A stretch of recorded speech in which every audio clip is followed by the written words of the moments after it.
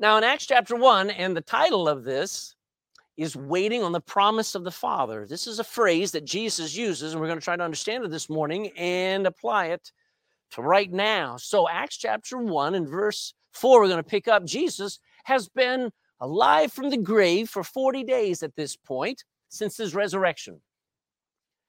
He and his few disciples have spent much of that time up in Galilee. I'm about to say Galway. In Galilee, amen.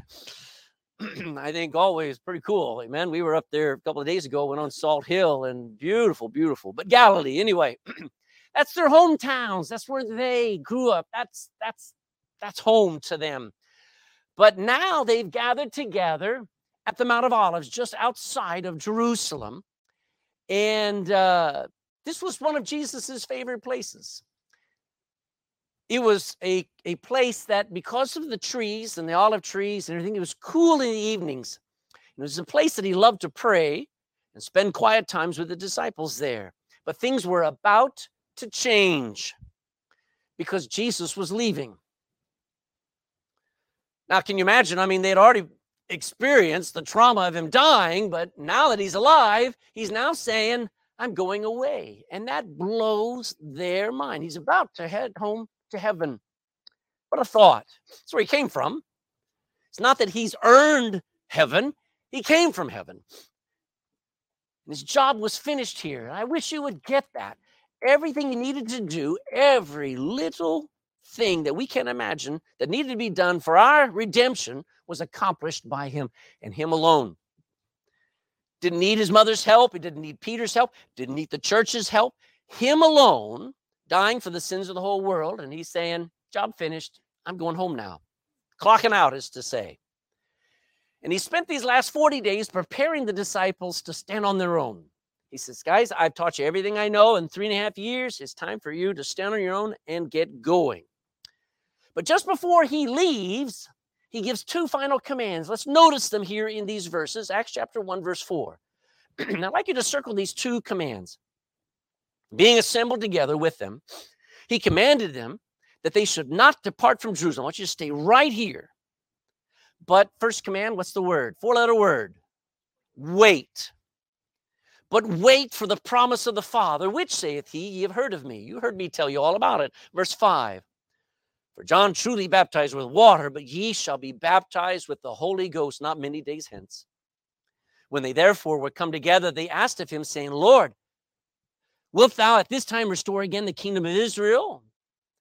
And he said unto them, it is not for you to know the times or the seasons which the Father hath put in his own power, but ye shall receive power. After that, the Holy Ghost is come upon you. And here's the second command. Ye shall be what? Witnesses. Wait, and then be witnesses. Unto me, about me, both in Jerusalem, and in all Judea, and Samaria, and to the uttermost part of the earth. So the two commands he gives are wait, and what was the second one? Witness. We're going to talk about that this morning. Let's pray. Father, again, we come before you asking for your help for us, our minds and our hearts, just to be hungry. There are lots of distractions, a lot of things that need our attention. But right now, please help us to focus on what we need to hear today from your word and encourage us. But more of all, equip us and enable us, God, to do your will. And Lord, I pray that you'd work in every heart. It's not an accident anybody's here this morning. May they hear your words loud and clear. May they hear your call, that you want them, that you love them, that you can save them, and you can save their home. Lord, you can do the impossible. What we try and fail at, it's easy for you. So I pray we would look to you and trust you, God. And I pray that you teach us now in Jesus' name. Amen. So that first word there in verse 4 that we're going to look at, being assembled together with them, he commanded them. Notice, waiting is a command. He commanded them that they should not depart from Jerusalem, but wait. Now, he's basically saying don't do anything until you experience the promise of the Father in you. It's coming. Jesus says, I'm not telling you when, but I want you to just be ready. It sounds like the rapture to me, amen? Wait. And now that doesn't mean you just sit and you twiddle your thumbs. We're going to talk about that in a minute. But be expectant. Now, you know that waiting is hard. There is no fun Waiting, all right? Waiting is hard. It's like waiting for the right marriage partner to come along. I mean, you just say, where is she? Where is this guy? Or you're waiting for your health to return after you've been ill. You're like, when am I? I remember when Nita and I had COVID. I mean, it took 3 weeks for us to get our strength back. And you're like, man, when is this? It just drags on and on. Waiting is hard. It's hard waiting for your employer to notice you and to give you a raise. You say, have you noticed? It's hard for waiting for God to change someone in your life and to make them better for you, nicer to you. It's hard waiting. People don't wait well. And our smartphones have actually made it awful. Nobody waits anymore. As soon as you have to stand somewhere,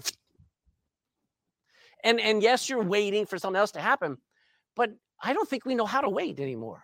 I don't think we know how to just sit and not freak out. Like, what am I going to do? What am I going to do?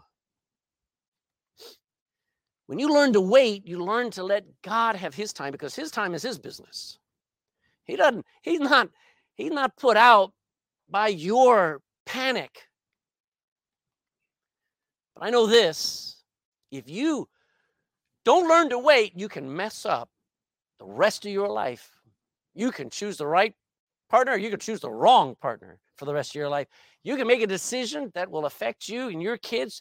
If you cannot learn this truth of waiting, you can ruin your life. Now, waiting on the Lord is a big part of the Christian life. Hold your place here. And actually, you can leave it for a moment. We got 2 verses to look at. Psalm 27, middle of your Bible, the book of Psalms, verse 27. It is an act of faith to trust that God knows what he's doing and that God will do things in his time. He makes everything beautiful. What are the last 3 words? In his time. When you learn to wait, you're actually believing God instead of your feelings, your impulses, your panics, or even your abilities. You say, oh, I can handle this. Well, are you sure? Waiting is when you learn to depend upon the Lord to help you do what he asks. Psalm 27:14 says this, wait on the Lord, be of good courage. Don't lose hope. And he shall strengthen thine heart. The word shall means just give it a little time and God will pick you up. Wait, I say, on the Lord. That's a natural thing Christians should be doing, is saying, I'm waiting on God. I know this needs to happen. I've done all that I can, but at this point I'm stepping back and I'm saying, God, you take care of it. Waiting is actually proof that you want something bad enough and you're willing to wait for it. Whatever God's timing is. The world has been busy making, the culture of our day has been such that we make waiting into a problem. Why wait when you can just find your girl and you start living together? You can just get on with life, and you don't know how to wait. I understand the pressure on this world is I've got to have fun now. I've got to have gratification. I've got to have I've got to have what I want, or else I'm not happy. Our culture has ruined the ability to just wait, because I found that the devil robs people of what God has for them by getting them to act on impulse, and they can't wait. So many people try and start their Christian life so smart, so competent. Oh, I already know how to pray. Do you?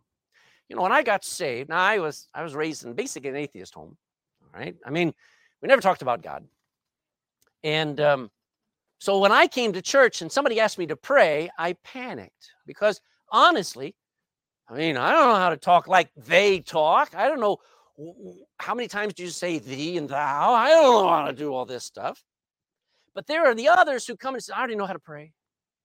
I know how to act like a Christian. And let me tell you, the best thing to do when you get saved is to learn to wait and to sit and say, I'm going to watch and I'm going to learn before I leap. Because a lot of people burn out because they leap and they try to get into all the things. Pastor, I want to join the choir. Pastor, I want to do this. And that's good. That's a good thing to have, is that desire. But it is wrong when you haven't learned to wait and to grow. Now, don't sit there and decide, well, I'll wait for 10 years. That's that's an imbalance there. Proverbs 18:1. You're in Psalms, go to Proverbs 18:1.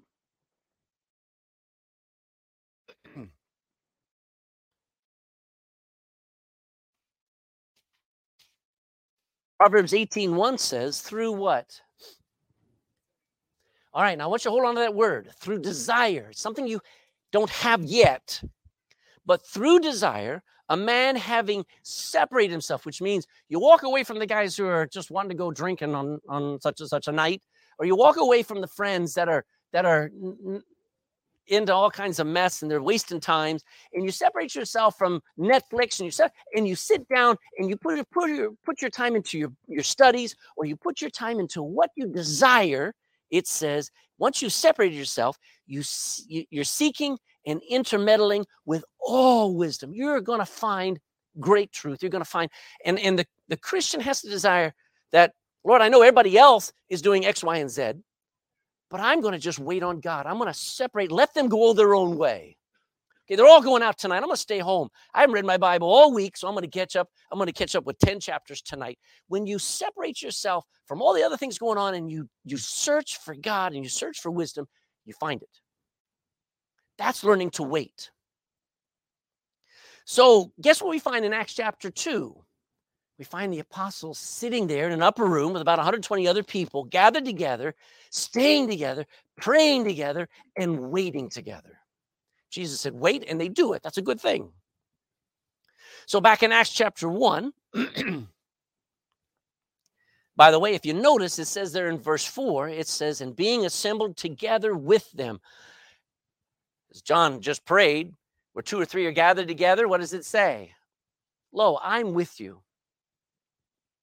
So when we gather together, guess who shows up with us? Not physically, not appearing here, but Jesus promises to be with us. They're assembled, and they're used to it. One of the things that comes across my mind is, when are some Christians going to get used to gathering together on a Sunday? Because that's what this is. I got here this morning, got here about 9:30 to turn on the heat and everything, and I look out the window and I go, who's going to show up today? Who's going to come? Who's going to wake up and go, this is not like any other day. This belongs to God. This is the Lord's day. I need to be at church. That's what we do. It's our pattern. It's what Sunday is all about. The disciples for 3.5 years assembled with Jesus. It was no inconvenience for them. They loved being together. They loved assembling with other believers, people who were imperfect just as they are. Our theme verse for the whole year is Acts 5:42 that says, and daily. We wouldn't have church every day. They did, daily in the temple and in every house. They couldn't shut up. They couldn't stop talking about Jesus Christ. I find that these disciples spent more time together as a church than they did with their own families. Not that you can't take care of your family. You don't take care of your family. You got to spend time with your family. But a true Christian knows the importance of assembling together. They know it's church time. Let's go. I believe assembling together with other people that are real, not on show, but when we assemble together, God has a special thing that happens. There are other churches where you just come in and you go out. You come in, you go out, and there's nothing happening. But when you go to a Bible preaching church and you deal with real people who are struggling just like you, and they're real and they fellowship and they talk about real things, not just COVID. But we talk about things and we share our hearts and we trust in the Lord. It mends us. It builds us. It encourages us. It repairs us. You know, Peter said, everybody's leaving. Jesus said, are you going to go as well? And Peter says, no, you have the words of eternal. They came for the works. They came for the miracles. They came for the free food. But Jesus, we loved hearing from you. And that's what church is. We haven't all gathered around, so we have a drum set up here and we have disco lights and we have entertainment. No, we have the preaching of the Word of God, because I believe this book can still help people. It can still mend homes. It can still fix broken hearts and broken minds. So here they are. What are they waiting for? They're assembled together. But what are they waiting for? Look in verse 4 again. Let's just keep going and read again. Verse 4, being assembled together with them, he commanded them that they should not depart from Jerusalem, but wait for the promise of the Father, God the Father, which saith he, ye have heard of me. Do you understand what that is? Well, you probably say, I have no idea. Well, you're in good company because neither did the disciples. Okay? They're a little bit confused about it. The disciples didn't know what it was because they didn't pay attention. Jesus says, I told you all about it. You didn't pick it up. The promise of the Father to them was not something they really wanted to pay attention to. They had Jesus. Why do I need anything else to them? They thought Jesus was the be-all and the end-all, and in many ways, he is the be-all and the end-all, isn't he? But in some ways, with Jesus leaving, we can now do greater works. Jesus said that. And that's kind of mind-boggling because if you think about it, everything that had happened in front of the disciples as they stood there and they watched the dead raised, they watched people, 5,000 fed with just 5 little baguettes and 2 sardines. It just was, Jesus did the unbelievable. Yet Jesus said, what you saw there is not the end. Jesus actually said something marvelous was about to happen. Something that God had promised himself, something that Jesus had told them about and explained, and something that only believers could appreciate and experience. He promised, he said, this is for you. And he calls it the coming of the Holy Spirit. Now we know the Son of God came. We know the promise of the coming of the Messiah, the Word became flesh. We just celebrated Christmas and all that. But here, Jesus is going to say, I'm leaving. And the Holy Spirit is going to come and take my place. Let's go to John 14. You can leave Acts again, but go to John chapter 14, just a few pages back. In John chapter 14, verse 16.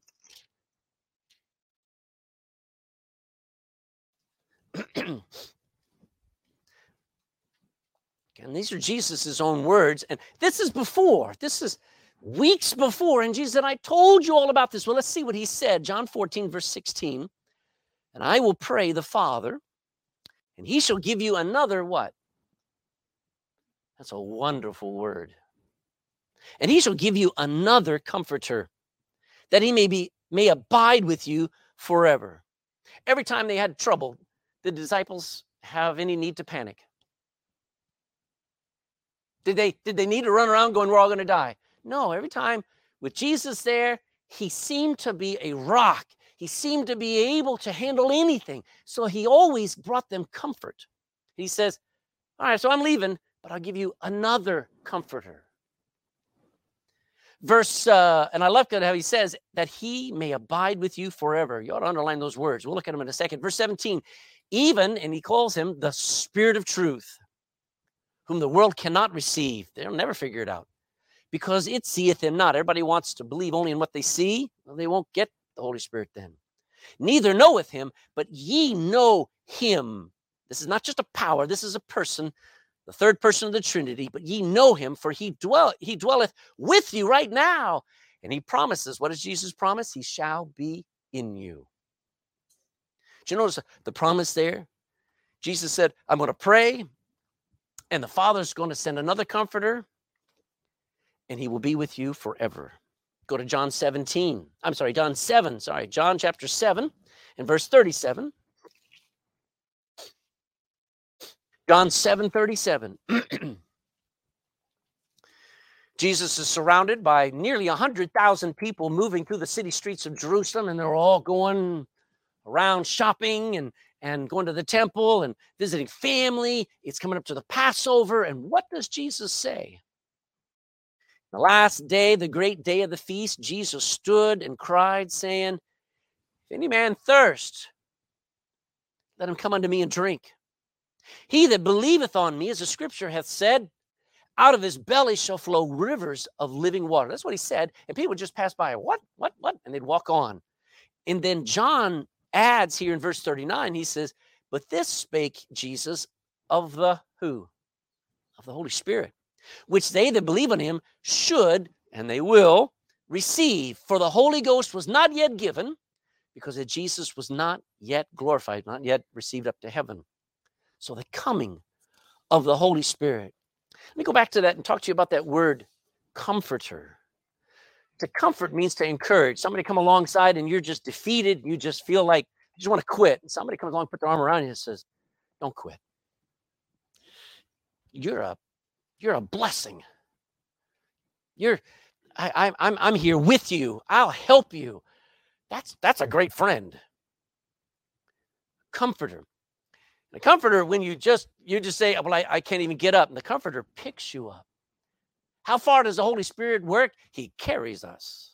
When we're just out of energy, when we're burned out, when we're worn out, and the Holy Spirit just carries us from day to day, and we just can't even breathe. And the Holy Spirit's there saying, keep going, keep going.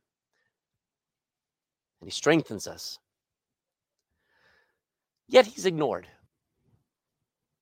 What I'm describing to you, I'm going to give you an illustration. Let's see if you pick it up. Say a family member stops by your house. It's dinner time, and he's been invited. The people in the home barely notice him as he walks through the house. He finds a corner. He sits on the chair and is quiet, very quiet. He's just watching everything going on in that busy house. The children are racing around the house. The mother is busy cooking and fellowshipping with everyone else in the kitchen. The men are talking politics and the economy and sports and COVID. And the family member quietly whispers something, but nobody hears him. The mother discovers she has burned the chicken and the potatoes. The men start arguing about different opinions, and the children start fighting each other over some game they were playing. And the family member stands to try and help, and in a moment, everyone turns and glares at him that he not get involved. So he sits down again, and he quietly waits. Do you know who I'm talking about? That's the Holy Spirit in your life. That's how he is. He sits there and he's waiting for an opportunity to say something. We go, don't say a word. I don't want to be under conviction. I don't want you to make me feel guilty. I don't want you to urge me to do anything other than what I'm already doing. I've got a bad attitude and I want to keep it. Do you know what's amazing about the Holy Spirit? He's prophesied throughout the Old Testament. One of the things we're going to get into in Acts chapter 2 is how filled the Old Testament is filled with all the New Testament truths that were coming true right in their day and still today in Joel 2, Proverbs chapter 1, and 6 different chapters in the book of Isaiah. He's coming. Go back to Acts chapter 1. The Holy Spirit's coming was pictured by water baptism. Oh, let's wake up and let's smell the coffee, folks. Acts chapter 1, verse 5, Jesus tags it on. He says, you've heard the promise of the Father.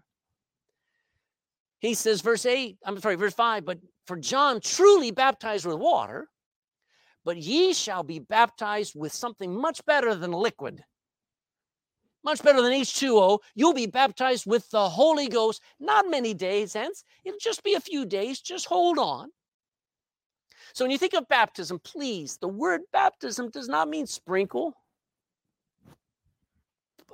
Pour, doesn't mean dip.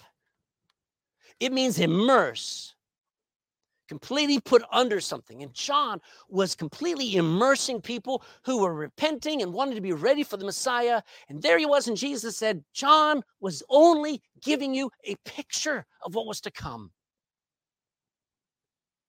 It was an external picture of what God wanted to do in the heart of anyone who would just repent and believe on Jesus. John chapter 1. I said go back to Acts, but we got to go back and forth a little bit here. John chapter 1 in verse 32.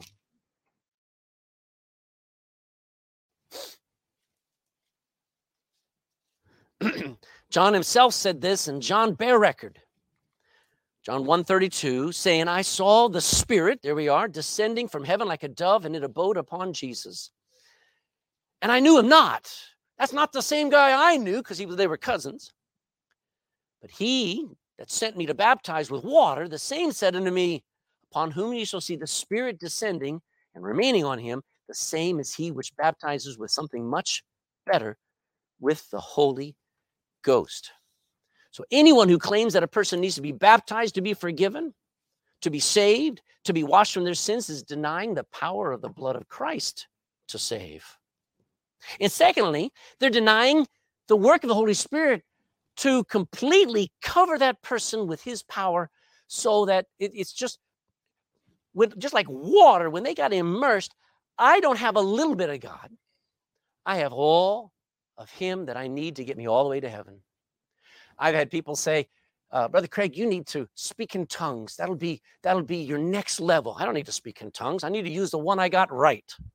That's the one I worry about. Oh, you need to go through this. You need to go through that seminar. I got everything I needed when I got Jesus Christ. If I never got baptized with water, I'm still going to heaven. Amen.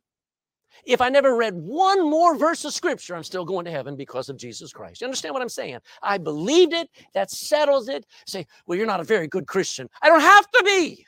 Hallelujah. I'm saved. That's the thing. Should I get baptized? You better believe it. Should I read my Bible? Should I join church? Should I give to missions? Should I be a tither? All of that is good. But if I did none of that and I was a dirty, rotten, stinking scoundrel for the rest of my life, I'm going to heaven. Amen. Because of Jesus, not because of my goodness. So baptism is not the key. Jesus said, John baptized with water, but wait till you get baptized with the Holy Spirit. As a matter of fact, look in verse 6. Jesus says, back to Acts chapter 1, verse 6, the coming of the Holy Spirit of God was more important than the promise of the future kingdom to Israel. Look at Acts 1. Now, when he says, the promise of the Father, he doesn't actually say what it is yet. And they go, oh, hopefully he's talking about the kingdom.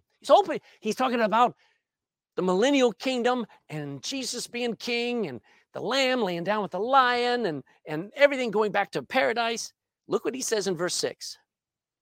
When they therefore were come together, they asked of him, saying, Lord, wilt thou at this time restore again the kingdom of Israel? Are you talking about we're all going to be in the kingdom again? Verse 7, and Jesus said unto them, it is not for you to know the times or the seasons which the Father hath put in his own power. So the times and the seasons of future prophecies are still up in God's hands, but ye shall receive what? All right, you're not going to receive a kingdom yet, but you're going to receive something more important. So the disciples were mixed up about what promise Jesus was talking to. They hoped for the restoration of the kingdom of Israel. And you read the Old Testament, you see Israel had great days and they had bad days, but they wanted their kingdom back. And Jesus pushes that desire and says, put it back, guys. Something more important than the millennial kingdom was coming. It's more important than anything else in your and my life. Whatever we may be needing. You say, well, I need a miracle. Yeah, well, let's talk about getting the Holy Spirit all over you. That's what we're going to talk about. Now, what would the Holy Spirit do when he came? Go to John 14. Leave Acts for a minute. John chapter 14 in verse 16. We read this just a few minutes ago, but John 14, 16, I want you to see something. And I will pray the Father, Jesus says, 14, 16. He shall give you another comforter, that he may abide with you forever, even the Spirit of truth, whom the world cannot receive, because it seeth him not, neither knoweth him, but ye know him. For he dwelleth with you. He's already been working with you, and he shall be in you. What's the first thing he's going to do? He's going to indwell believers. When I got married, somebody moved in my life. Her name was Nita. And it's the joy of being married. Somebody's there, and till death do us part. It's a joy being married. But it's not as good as the Holy Spirit coming and actually living in me. I don't understand why God would want to be that close to me. Amen. There's nobody on this planet that would want to be that close to me. And I wouldn't want to be that close to you, knowing your thoughts, knowing what you look at, knowing where you've been and what you're going to do.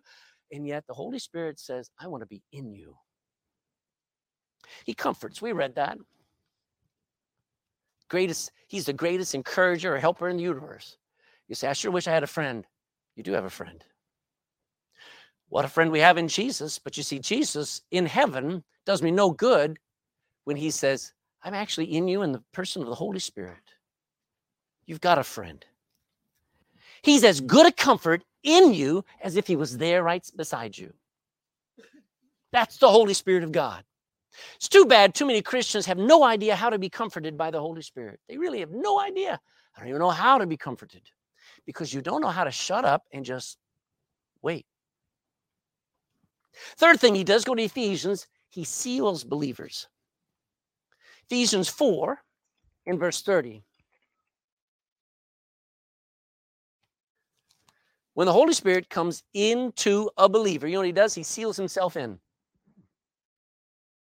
I have a package and I want to ship it to somebody. I've got something I want to send to somebody, maybe over to America or up to Galway or whatever. I seal it with packing tape, right? Okay. Why do I do that? So it doesn't fall out.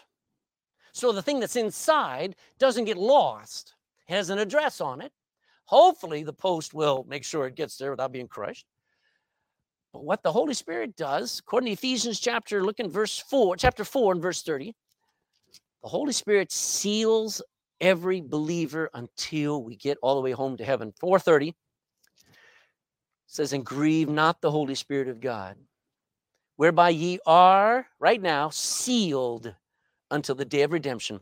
It's like that day of redemption is when God picks you up, whether in the casket or whether in the rapture. When God picks you up, that's the day of redemption, and you cannot be lost. Go to chapter 1, verse 13. Ephesians 1:13. Look at the progression here. In whom also ye trusted. In Jesus, you trusted after you heard the word of truth, the gospel of your salvation.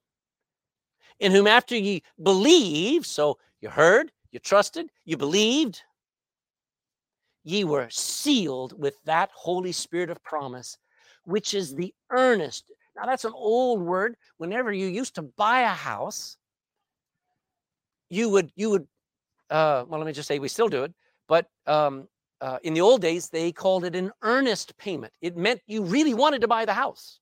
You were earnest.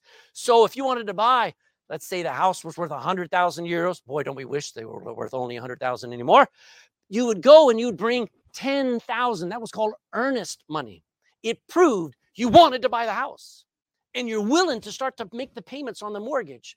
Well, guess what God invested in me to prove that he wanted me? His Holy Spirit. That's the earnest payment he gave me. I have no idea what heaven's going to be like. I just know I have his payment in me so that I know he wants me.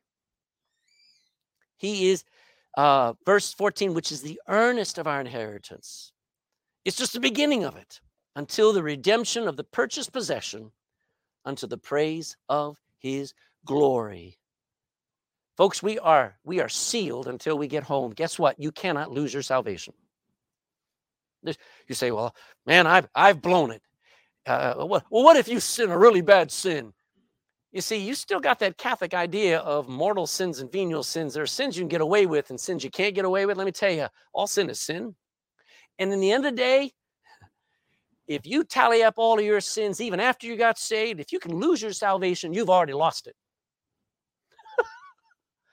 And the only reason why you haven't lost it is because Jesus Christ said, the Holy Spirit's going to seal himself inside you and get you all the way to heaven, kicking and screaming. Amen. And he teaches us. Go to John 16. John 16. If you are understanding anything I'm teaching this morning, it's not because I'm a great teacher. Because there's a little voice inside of you saying, he's right. He's right. Nod your head. Say amen. He's right. Now think about that. That's right. Go over this thought. Now connect that with this truth.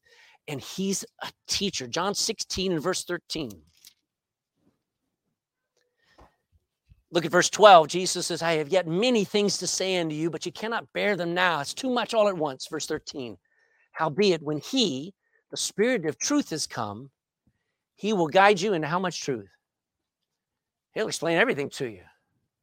He'll guide you into all truth. For he shall not speak of himself. I know a bunch of churches where all they talk about is the Holy Spirit, the Holy Spirit, the Holy Spirit, the Holy Spirit, the Holy Spirit. You know what? The Holy Spirit doesn't talk about himself. He'll not speak of himself, but whatsoever he shall hear from the Father, that shall he speak, and he will show you things to come. He'll teach you. He'll open your eyes page by page as you go through the scripture. You say, I don't get it. Open your eyes and just start. You'll get something because the Holy Spirit's not a liar. He will teach you. Let me move on. I wish I could spend a week on these things. He promotes Jesus. Just read there, he doesn't promote himself. He doesn't promote us. A lot of people, they go to church for one reason, to be noticed. I'm glad we don't wear hats in church, amen? Because there are churches where the ladies wear the hats like they're at the races, amen? What are they wearing the hats for? Guys come in, I mean, and this, I've got a new car outside. How many are going to see my car, That's not the kind of church you want to be in, amen? You know where you want to be in a church? Where Jesus is all that we're here for. I want to be a blessing to you, but I came to meet Jesus, amen? I want to find out how your week was, but I want to find out what I need to be doing to be more like him. He promotes, the Holy Spirit will promote Jesus Christ. How you know you're spirit-filled is if you talk about Jesus. How I know we're word-filled is we talk about COVID. Ouch. It's very hard not to talk about COVID, isn't it? If we talked about Jesus Christ and this book and the coming wrath of God and salvation, if we talked about the Holy Spirit of God, if we talked about what it's like to live the Christian life with joy and with rest and with peace, as much as we talk about COVID, the world would have been won last year. Another thing he does is, without going through all of it, he convicts us of sin. So I love the Holy Spirit. Yeah, you don't. The only reason why you love the Holy Spirit because you don't listen to him, because he'll come along and just says, shut up. He'll come alongside and it says, turn that off. See, the Holy Spirit, when he works to get you right. And we don't want to be told we're wrong. One of the works of the Holy Spirit, one of the most important works, is he gives us guilt. You say, that's terrible. No, it's good. God, he doesn't want you to stay guilty. Hallelujah. He wants you to get guilty and then get forgiven. Amen? Because one of the best things that ever happens to us is to know I'm wrong and I don't want to stay this way. That's the work of the Holy Spirit. And he empowers us. Ye shall receive power. Oh, that we yearn to be filled with the Spirit of God instead of the spirit of this world. The Holy Spirit is in every believer. If you're saved, the Holy Spirit is in you. But he's rarely all over you. You may be married, but I wonder if it shows. You may, go to church, but does it do something where you go out and people say, where have you been? I've been in the presence of Jesus Christ. I've been hearing the words of eternal life. I let somebody make me feel uncomfortable, and the Holy Spirit got all over me, and I hope I'm glowing. I hope I'm glowing. Judges chapter 15, we don't have to go there, but there's a guy named Samson. How many remember Samson? He looked kind of like this. You got the idea. Anyway, Samson, 6'6", brawny, 4'4", side to side. No. I don't know how tall he was. I don't know how brawny he was. But Samson, when he met an enemy or he was surrounded by an army of 1,000 men who were trying to kill him, the Bible says, and the Holy Spirit of God came upon him, and he picked up a jawbone of a donkey. And he killed them all and defeated the enemies of Israel. Was it because Samson was some man? No, it's because of the Spirit of God.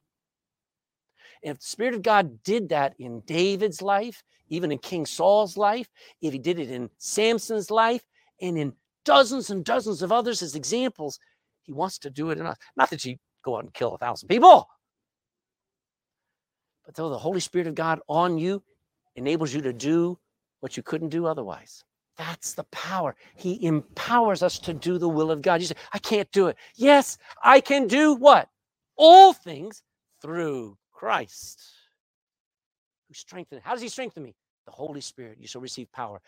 No matter what God asks you to go through, you can do it if you learn to lean upon the Holy Spirit of God. Learn to draw your strength from the power of the person of the Holy Spirit of God, who's right there in your heart right now, waiting to be needed. Thankfully, he stays with us.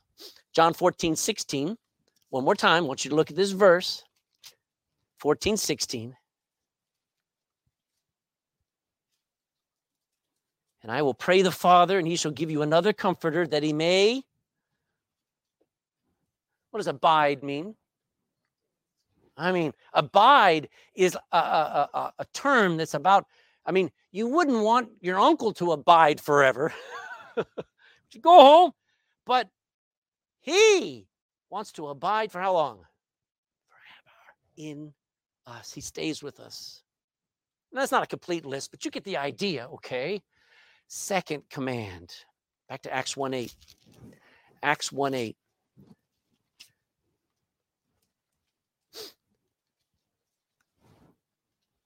But ye shall receive power after that the Holy Ghost has come upon you, and ye shall be witnesses unto me, both in Jerusalem, Judea, and Samaria, and unto the uttermost part of the earth. Witness is a simple word. It means to tell what you know. If you see a car accident and somebody in the guard come over and says, tell me what you saw, you're a witness. That's what it is. You're not saying, I know what he was thinking when he drove into her. You're not telling what you don't know. You just say, I saw him come out of the parking lot, make a left, didn't look, and he ran right into her. That's what I saw. That's a witness. Describe what you know. Here, it's saying something that proves that what God says is true. You're backing up God's testimony. I can tell you that book puts minds back together, because it did mine.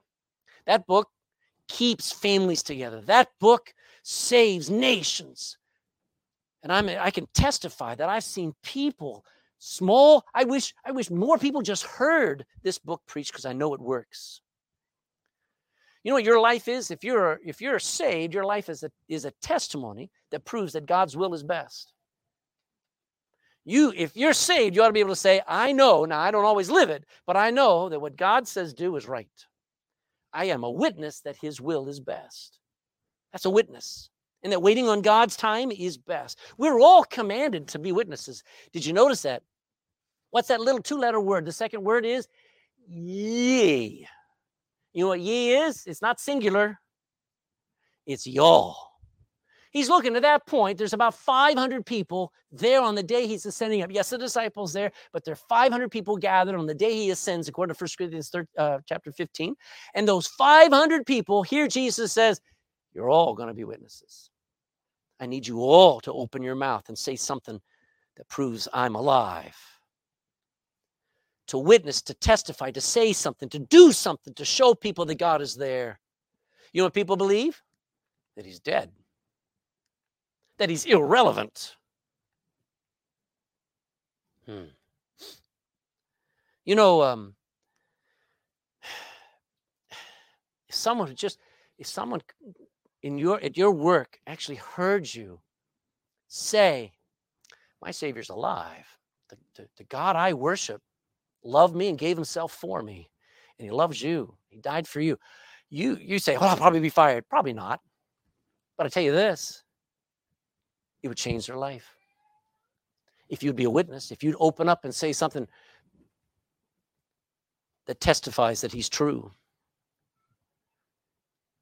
You know what everybody needs to hear? I know we're in a pandemic.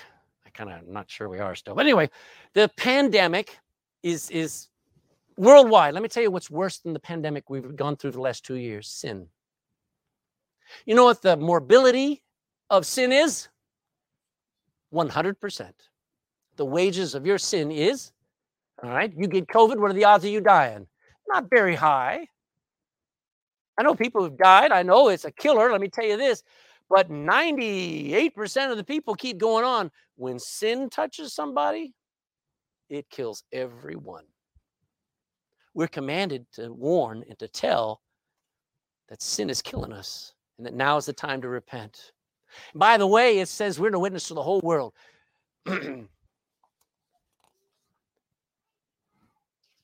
That means it starts with your family. Make sure your kids are saved. Make sure your family's saved. Make sure that the people that you are around, that you tell, I want you in heaven. I don't care if you could hate me for the rest of your life. I'd rather you hate me and you love Jesus.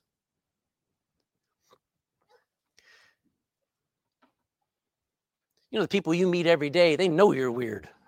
Tell them why. And then go a little further and go out into County Cork and hand out a gospel tract. You say, well, I was out and had to go get something from a farmer out in, I don't know, Clonakilty. Make sure you got a gospel tract. And you say, oh, by the way, I know you'll probably never get out to Ballincollig, but I'd like to see you in heaven. That's being a witness into all the world. Every creature, every culture, every language needs the gospel. There's no one we shouldn't tell about Jesus. I've had people, when I try to give them the gospel, say, I'm saved. I give them a hug. Amen. Do you know, if you didn't know me and you met me and you hand me a gospel tract, I will thank you. I'm already saved. But I'll be grateful that you cared for my soul. Amen. There's nobody you shouldn't tell they need Jesus. Here's the conclusion.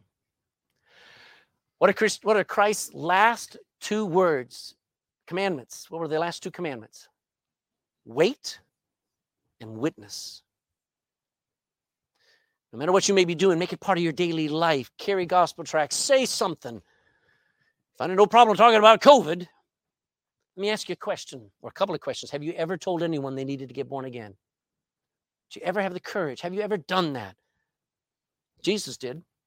Sat down with a very religious man and says, buddy, you need to get born again.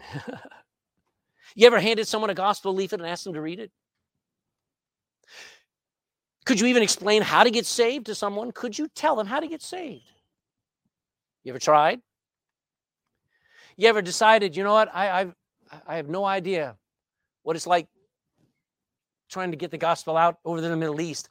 So I know that I'm supposed to go into all the world, and I can't go, so I'm going to help Brother Figali. I'm going to give to missions so Brother Figali can keep starting churches, preaching the gospel, starting radio stations, preaching the gospel all over the Middle East.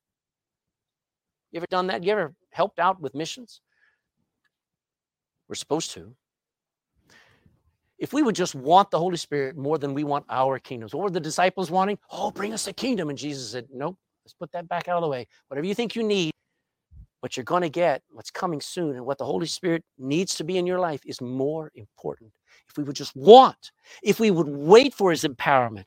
You know what? Every morning you need to get up and say, Lord, I don't know what's come up ahead today, but I need you. And I need you a lot. I need a baptism this morning that gets me through this day. I know the baptism of the Holy Spirit is a little more technical than that, but don't get off. Just understand, we need a baptism of the Holy Ghost like we've never had.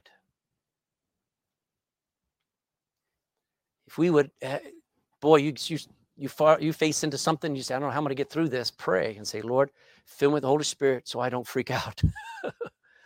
And if we would just go and speak up when God says, go. You know how many people I've been around, the Holy Spirit said, hand them a tract.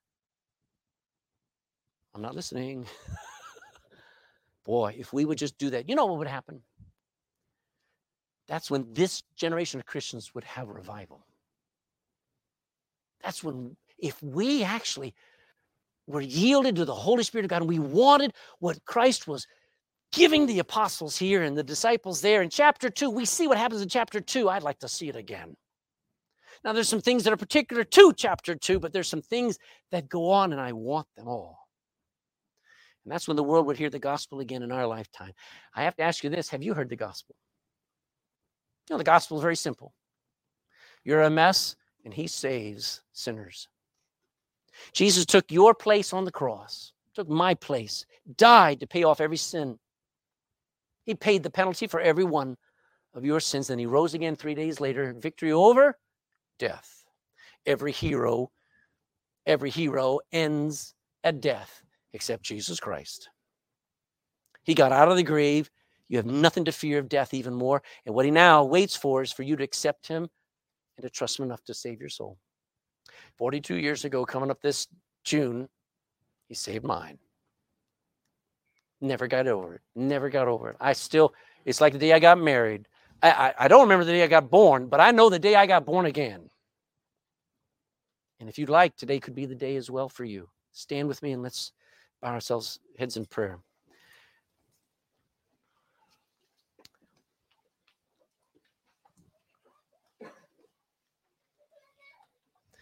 I wonder, Father, if a lot of us are discouraged because we've tried to witness. We tried to live the Christian life. We tried to follow, try to read our Bible, but we've done it without your power.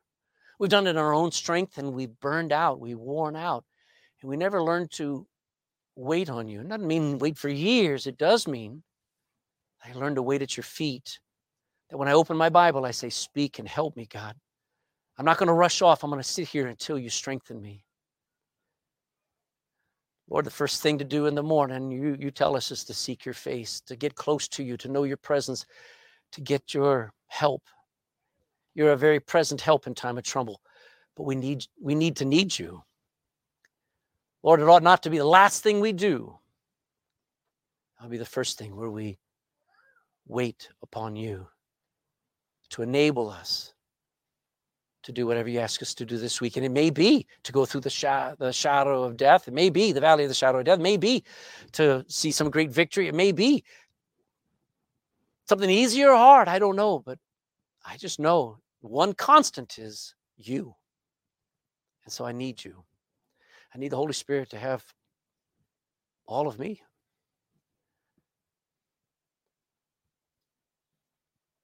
So, Lord, I just commit this message to these ears and these hearers, and I pray that you would make it all bear fruit. In Jesus' name, amen.